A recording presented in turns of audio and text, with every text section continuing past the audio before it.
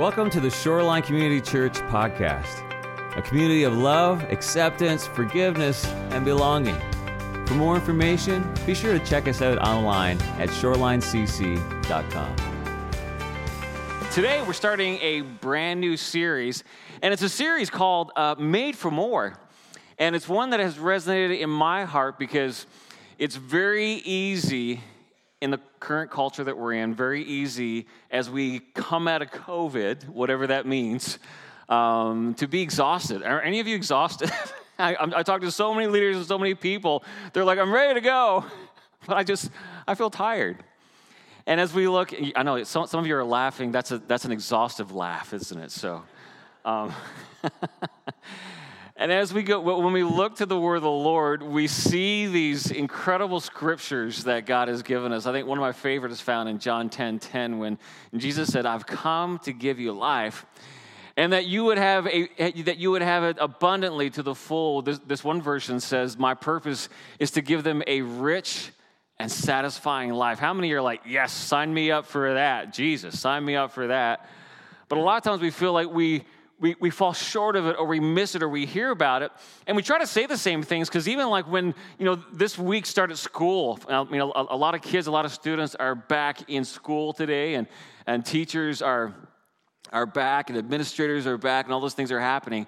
And what are some of the things that you say to your kids as they go to school? You say, "You can do anything," right? Are you saying good things to your kids, or you're like, "Hope it goes better for you"?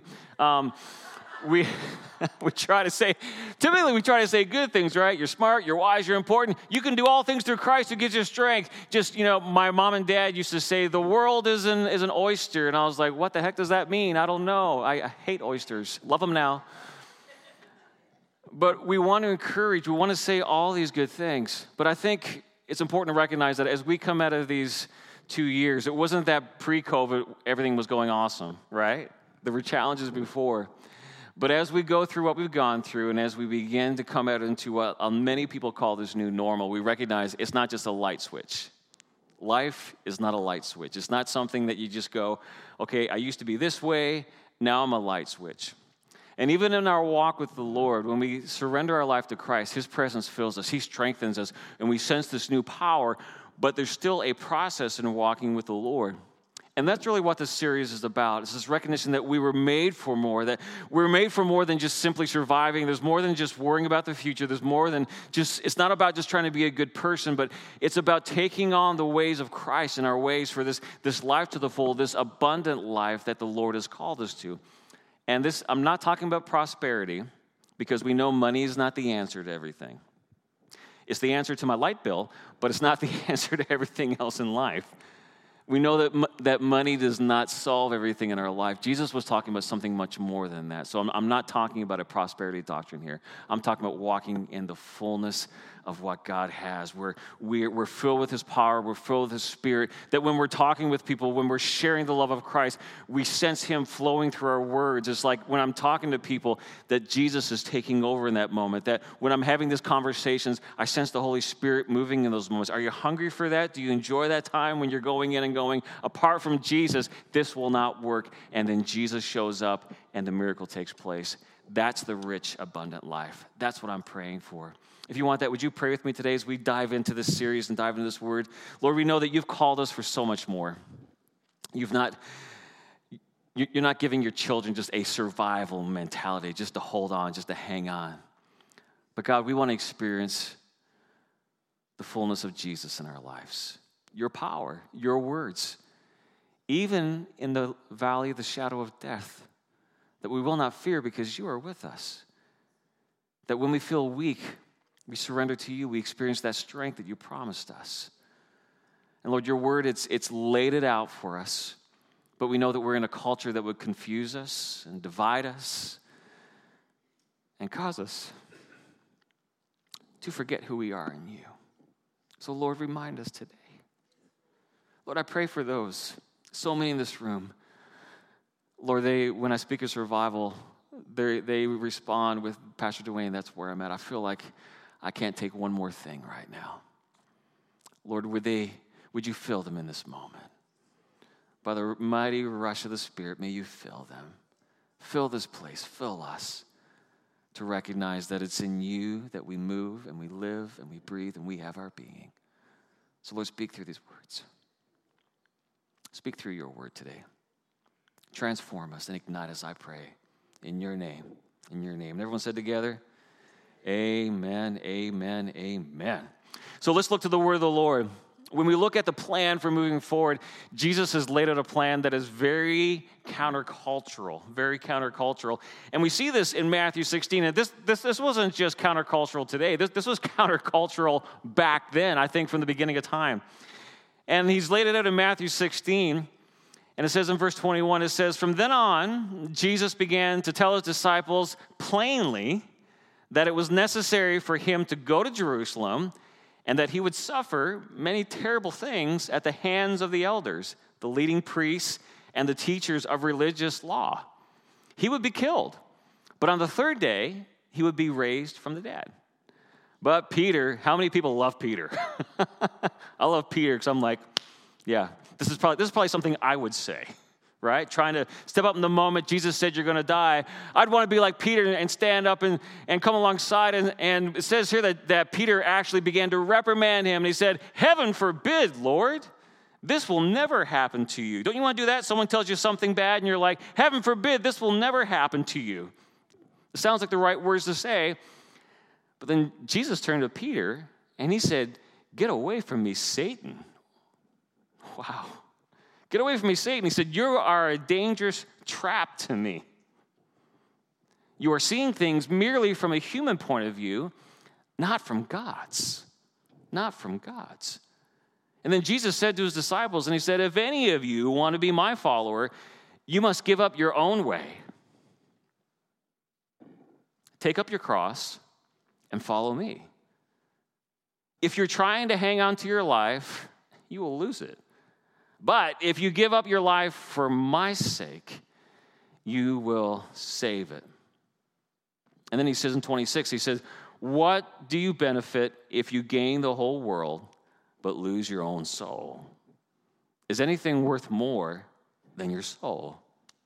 Powerful words, powerful interaction. And as we look at these words today from Jesus, we see very clearly that Jesus laid out that there are two paths out there. You know, we tend to think that there's a million paths, there's a million opportunities, but really everything boils down to two paths, and Jesus said that very plainly. And we see from this that there's the path of following Jesus as it relates to how we live this life. It's following Jesus, which means we give up our life, we lose our life, we give our lives for his sake, and that's how we find life, by giving it up for the Lord. But Jesus also says very plainly that there's a second path. And the second path is following yourself. In other words, I'm going to do it my way. I'm going to do it in my eyes and things that work best for me. And if Jesus accompanies me, great. And that's where we are today as a society. See, society's answer to how you live your life, how you find success, how you find that joy and peace is that you serve yourself. In other words, if you want to have this rich, full life, the answer is found within you, right? Is this a surprise to you? That it's by looking within. See, God's answer is that you find your life by losing it and surrendering it. But I believe today, as well as so many, they recognize that we're witnessing an implosion of our culture as it rejects God and as it rejects the roadmap that our Creator God has laid out for us. It used to be that cultures and societies would focus on the good of the others, the collective good, and like loving your neighbor around you and having a thought for those around you, that's how a society and a culture thrive. But now that's been replaced with the importance of individual freedom. You know, one of the books I've been reading and going through has been a book by a pastor as well as a cultural commentator, Pastor Mark Sayers. He's an Aussie. He's from Australia. Powerful book and incredible pastor. And he works a lot and does a lot of study in how Christianity and culture intersect, how they work together. And in his book, Disappearing Church, which is a wonderful study, he reveals today, and he says it so well, that the highest good in our culture today is now individual freedom and happiness. That when you look at what's the highest good, what is the thing that our culture, and by a culture, he's not talking just an American culture, he's talking predominantly about a Western culture, That the highest good is now individual freedom and happiness. He goes on to point out that historically, in societies, the Bible and other religious texts, these were the things that would set the foundation of a society. That when it came to how we made choices, that theology and philosophy, they used to be the main sources of filtering through that were the ways that we would explore our own identity. But today, that's been replaced by experiences. It's been replaced by the things I desire. It's been replaced by personal preferences and personal feelings. And it's a view that places the individual at the center of everything as being the true source of right or wrong, meaning that how I feel, how I think, the things that interact with me, whatever's best for me is what's best. That's how I find my identity. That's how I find my joy. That's how I find it's about me and what I think.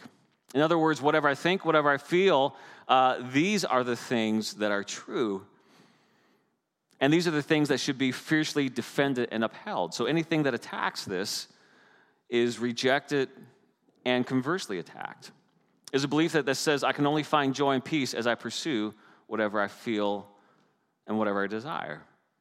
And to that end, traditions, regulations, and social ties that restrict freedom, happiness, and self-expression are to be deconstructed or destroyed. So anything that attacks that, anything that comes against Dwayne and what Dwayne thinks and what Dwayne feels, I need to quickly deconstruct those. I need to destroy those.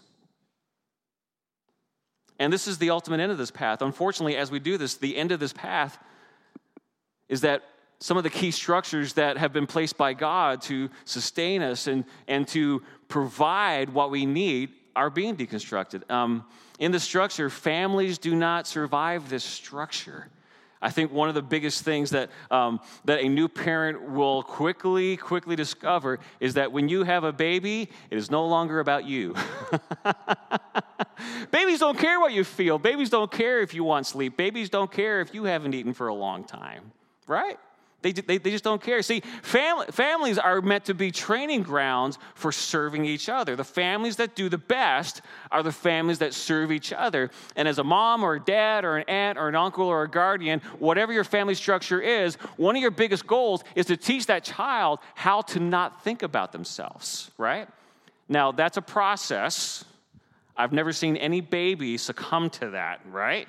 It's a process over time, and even sometimes can head on into adulthood so we head into those ways. But families were meant to be these grounds where you learn that, where you learn how to do that. You learn how to love each other. You learn how to provide for the needs of each other. And new parents quickly discover that this requires a lot of sacrifice in every areas of their life, that their time is not their own, their money is not their own. Kids take your money. Did you know that? You know, kids take your emotions, kids take your everything, but aren't they worth it? They're worth it, right? You're like, yes, they are. They are. But families do not survive that structure that is me-centered. Relationships don't survive the structure, whether it's a friendship or a romantic interest. They don't survive in a setup where the individual focuses only on themselves. When relationships only survive when each person is concerned about the other, right? If you head into a relationship and each person is out for themselves, that's not going to make it. It's one of the biggest conversations that Stephanie and I have in premarital counseling as we set up these couples for a rich marriage, is that it's not about you getting your own stuff, it's about the two becoming one, and you bend towards each other.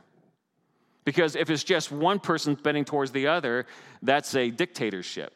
Do dictatorships work well in marriage? No. It doesn't work well in anything. And even as it relates to kings, the Western world doesn't even like kings. We get rid of kings, right? Kings are tough for us because we like this idea of mutually submitting toward each other. And as it relates to a marriage, as it relates to these relationships, this is how God created us. I am a better person because I learned through marriage what that mutual submission is to my wife.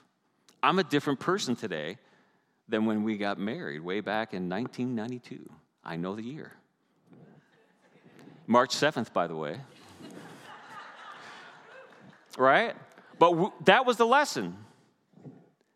An individualistic mindset will destroy it. Any relationship you have, Friendships don't work that way. We call those narcissistic and dysfunctional, don't we? Right? If you're in a relationship and it's all just about the other person. See, the data on how focusing on ourselves being so destructive is abundant. You can go out and you can find this, you can see this everywhere, but yet our culture continues to fight for it as being the way of true peace and joy.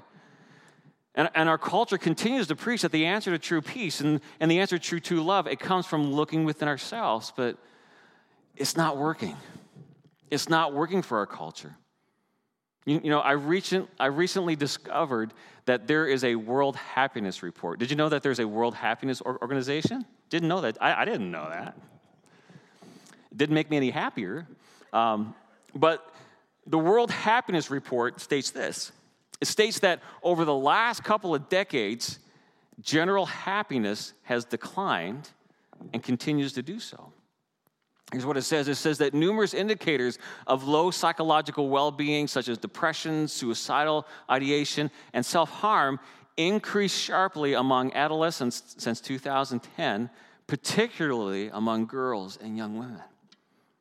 It says that depression and self-harm also increased over this time period among children and adolescents in the UK. So this is before all COVID. We can't blame COVID for everything. This is things that were already happening.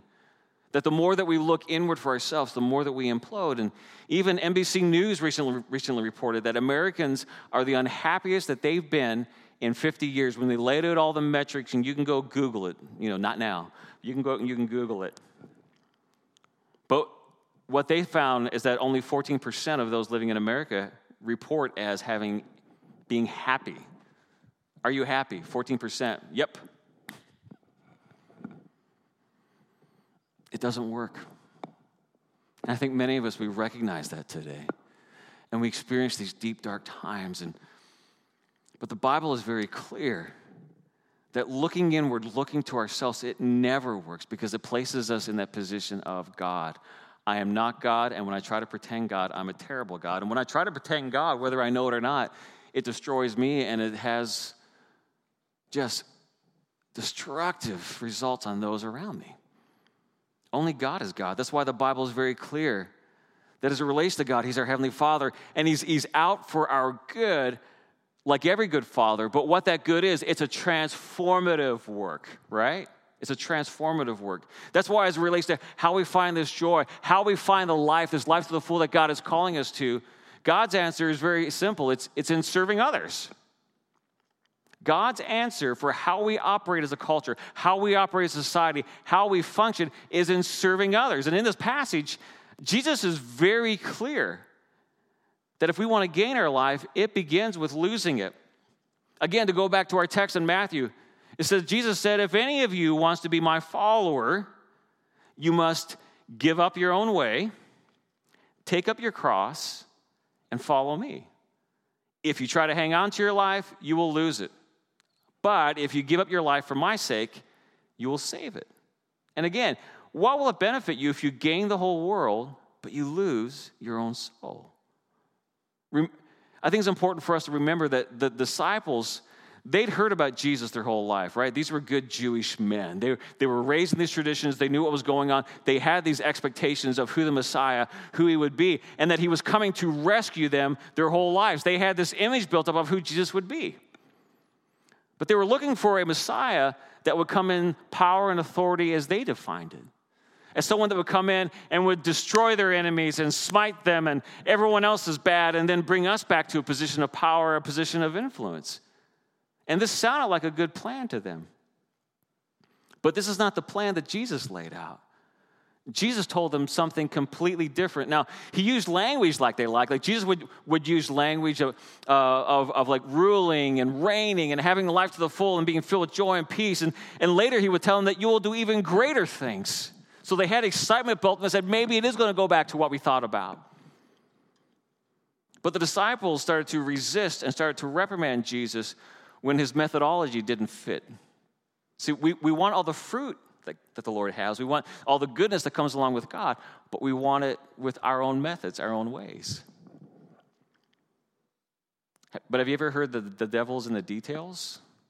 that it's the details, it's that methodology, that it's often in the way that we live things out, it's in the way that we do things that we misstep. Because, the fruit, I want to plant an apple tree and have apples. It's getting harder to find good apples in Washington. What's with that? Right? But there's a methodology to that. There's a thing that goes in place. And the thing that they resisted, and I think the thing that we find ourselves resisting, is that Jesus' methodology is you lay down your life, you lose your life, you surrender, you die to yourself. See, previously in Matthew 5, Jesus, he even went a little further. In Matthew 5:38, Jesus said, "You've heard it was said, an eye for an eye and a tooth for a tooth." Jesus said, "But I tell you, do not resist an evil person. If anyone slaps you on the right cheek, turn to them the other cheek also." Don't try that right now. And he said, "If anyone wants to sue you and take your shirt, hand over your coat as well." Right? What kind of madness is this? Right? Someone slaps you, you turn the other cheek. I remember as a kid listening to this and going, "Daddy, what? Someone slaps me, I mean, how does hockey work in that environment?"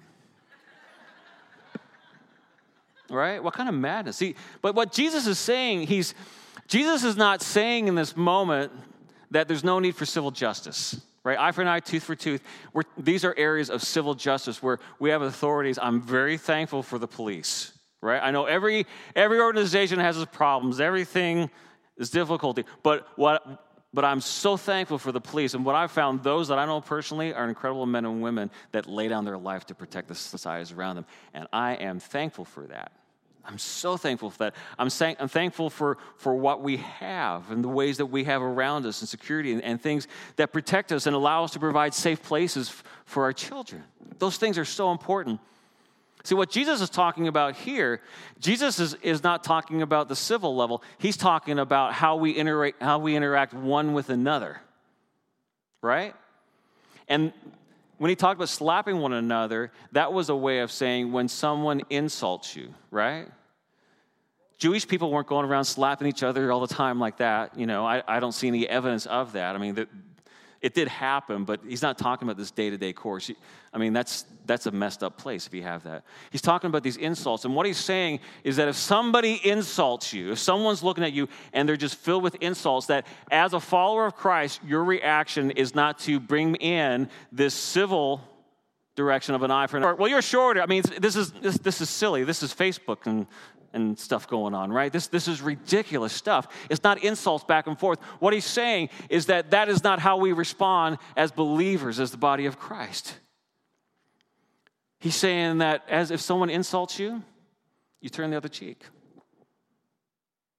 That's what Jesus did. And that is hard.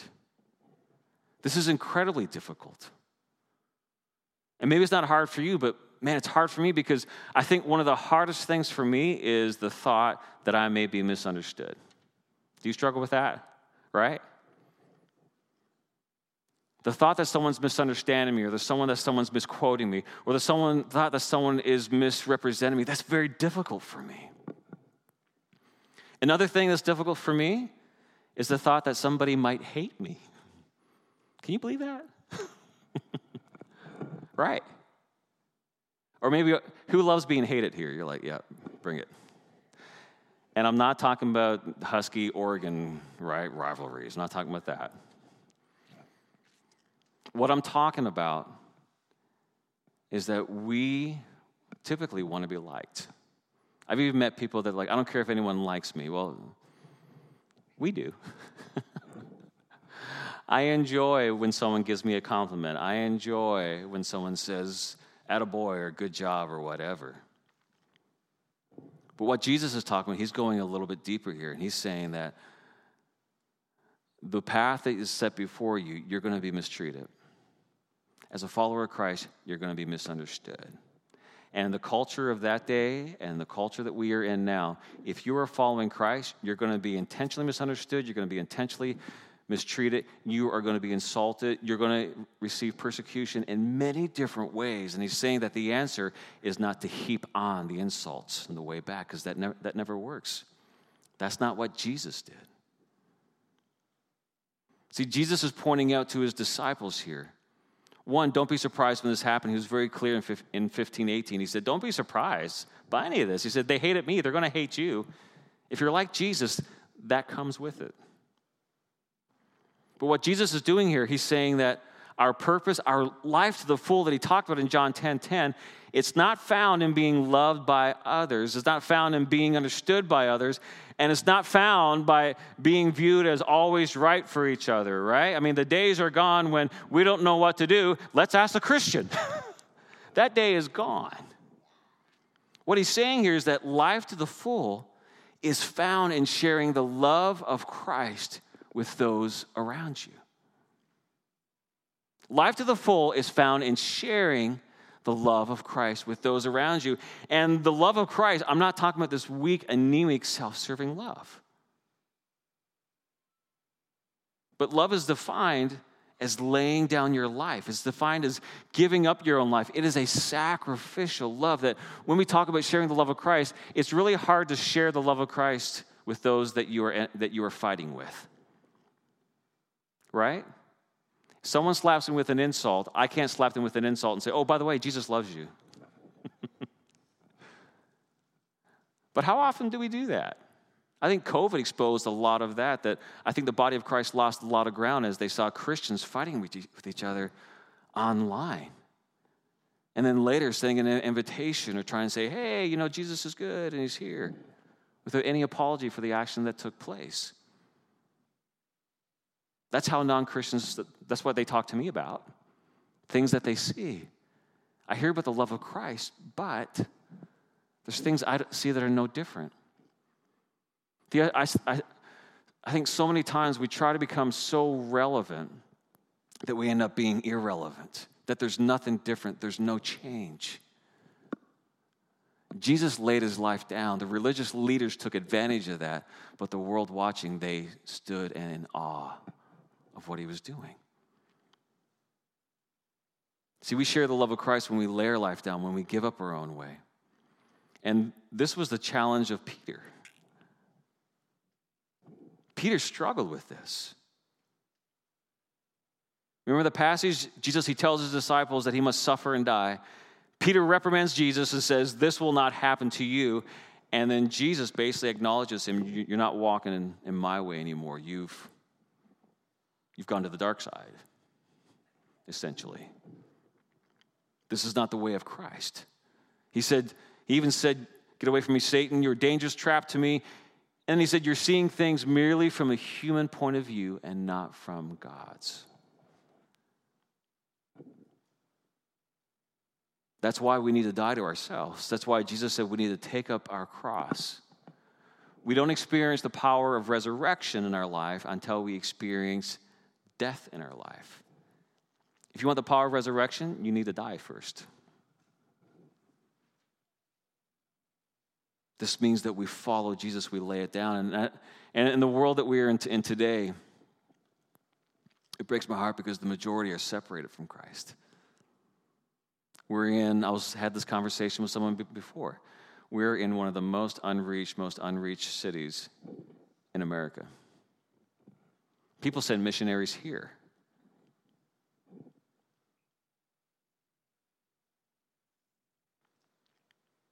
One of the greatest things that we can do is lay down our life. I mean, think about Jesus on the cross. He was beaten, he was abused, he was misrepresented. Even Pilate knew he was innocent and tried to give them another way. Well, if I give them this murderer, certainly they'll choose this murderer instead of Jesus. And not even that. He tried to wash his hands of the whole thing because it was obvious to him Jesus was an innocent man. But in the midst of this, in the midst of being misunderstood, mistreated, and rejection, remember Jesus' prayer? Forgive them. Forgive them. His disciples, gone, hiding. Jesus, his prayer was, Jesus, It was, Father, forgive them. They don't know what they're doing. See, the New Testament is very clear. It repeatedly states that the test of how a person loves God, that the test in our life of being filled with the power of God and our love for him is reflected in how we love people around us, right? This is what it says in 1 John 4:20. It's not about having the right words. It's not about posting the right things. And it's not about even having the right answers, right? We can memorize answers. The test is in how do we treat others around us.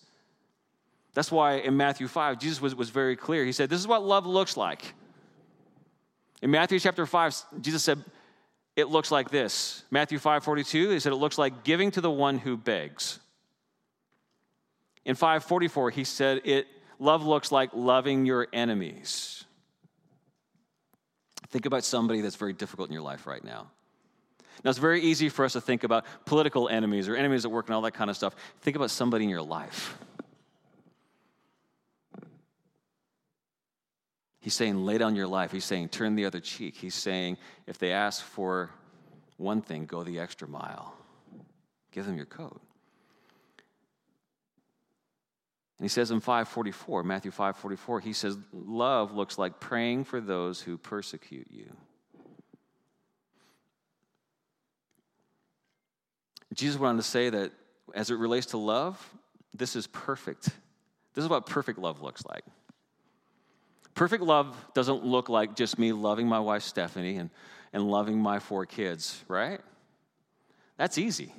Now, I know there's difficult times in that, right? And there's things when it can be very difficult, but these are people that I've made this covenant relationship with, this agreement with, and they're in my life, and they're there. And I'm not just saying this because her mom is here, right?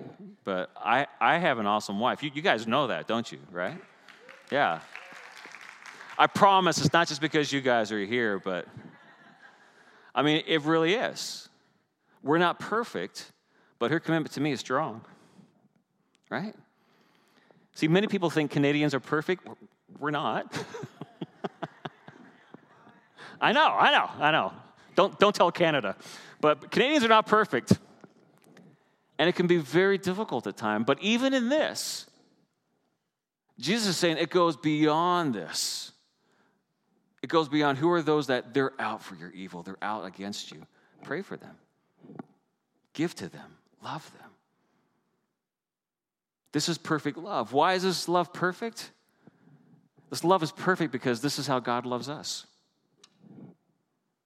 When we were in our sin, when we were rejected, when we were lying, when we were doing all the things that we do that no one sees but God, God loved us.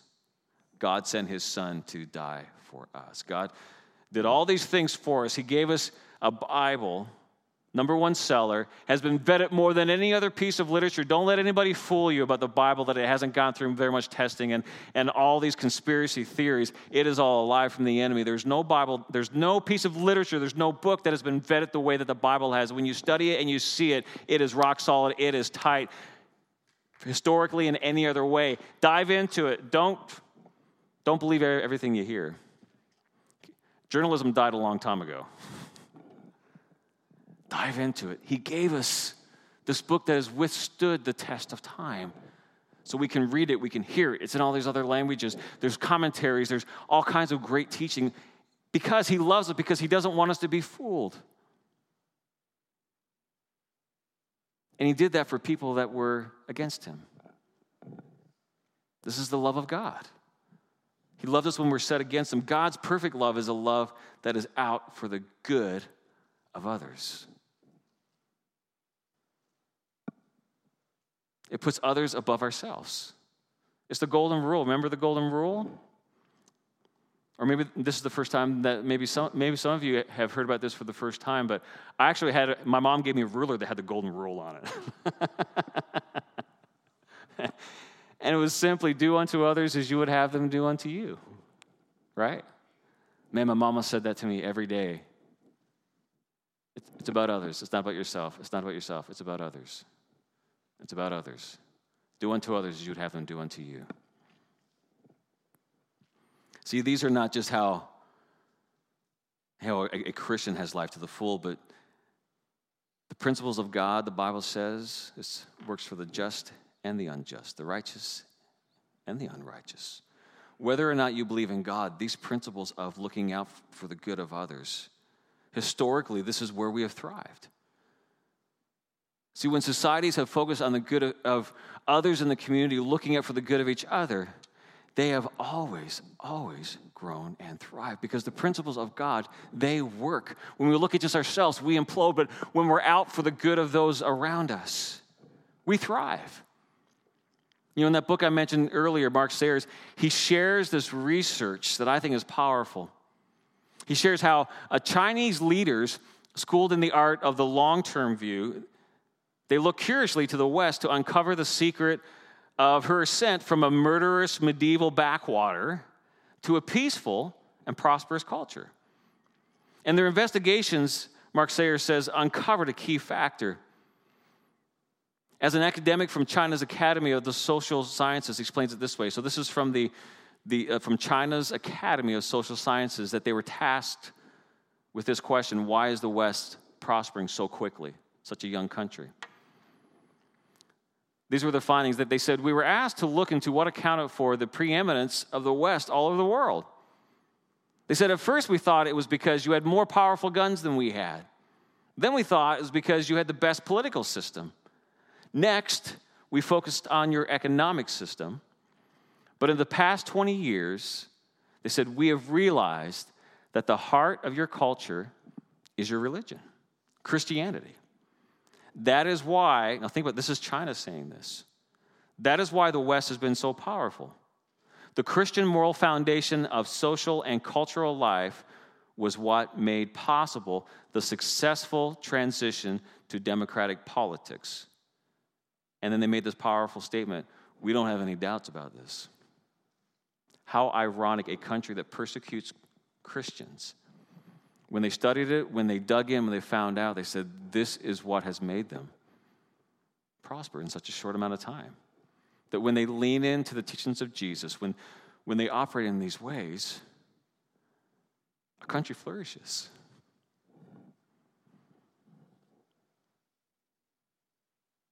See, we were made for more. Not more stuff, not more videos, not more of all that stuff, but God has made us for so much more. He didn't create us and he just didn't leave us to our own devices. But we were made to walk in communion with him. As the worship team comes back this morning,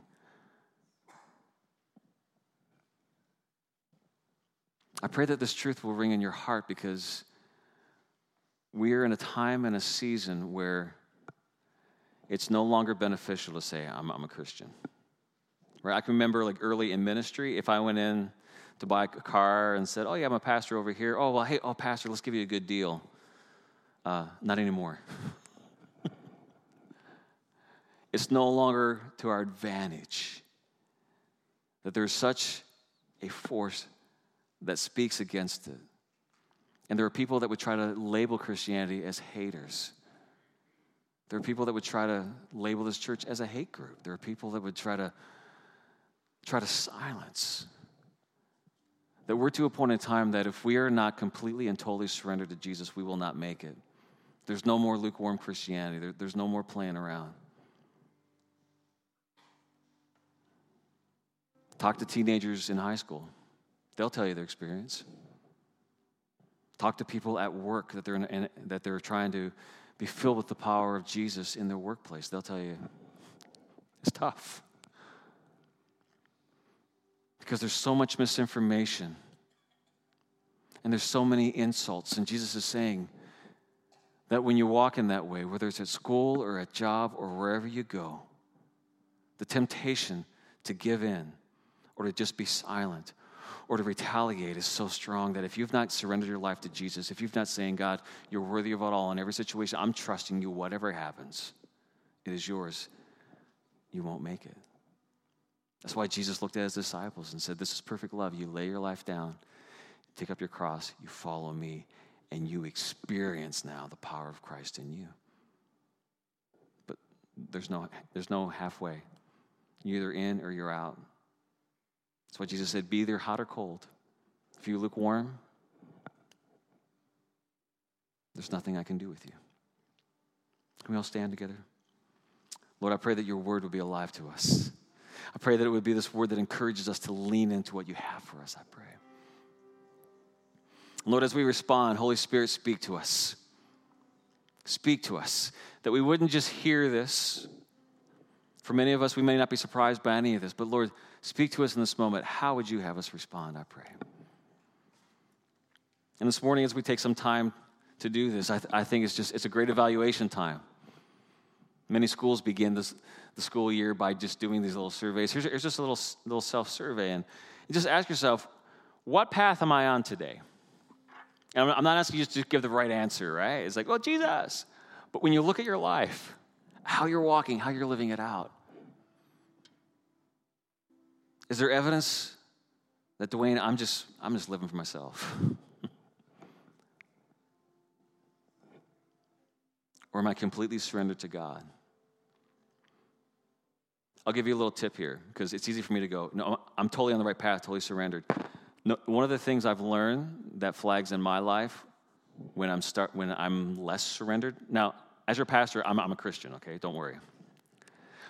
But things that cause me to flare up and go, Lord, am I completely surrendered in my life is insecurity. When insecurity rises in my life, insecurity means that I'm relying on me more than God. And I can fool myself. I can fool you. But when I feel insecurity, when I feel like, oh, I can't do it, the Holy Spirit says, you're right. You're insecure because you're not leaning on me. That's what I'm talking about. Now, for some of you, it may be, you know what? Yeah, I need to surrender my life to Jesus. Do that. Come forward. Pray with one of these precious people here. But for many of us looking around the room, I know you love the Lord. It may be, you know what? I'm a little insecure. God, help me not to depend on myself. That's why I'm feeling so down. I'm leaning on myself.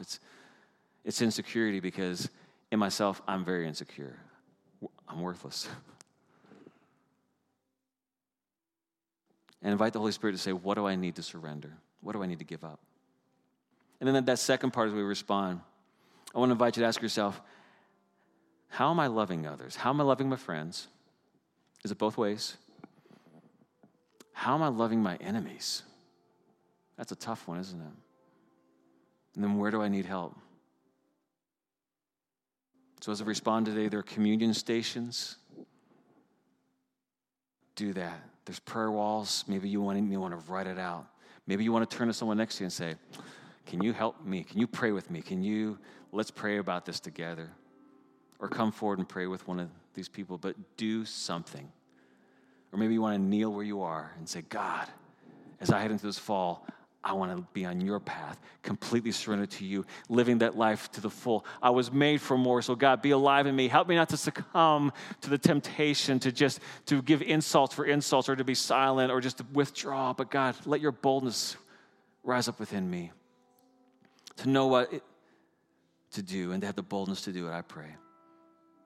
In your name. Because God loves us so much that he knows that it's not good for us to be alone.